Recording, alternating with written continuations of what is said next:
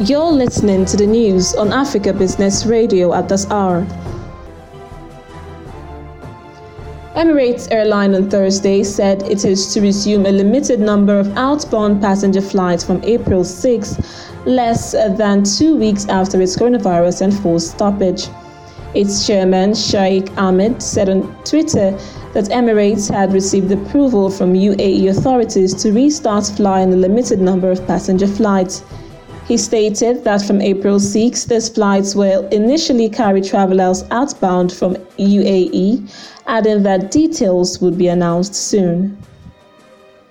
And that was the news at this time on Africa Business Radio. You can continue to listen live online at www.africabusinessradio.com or via a mobile app.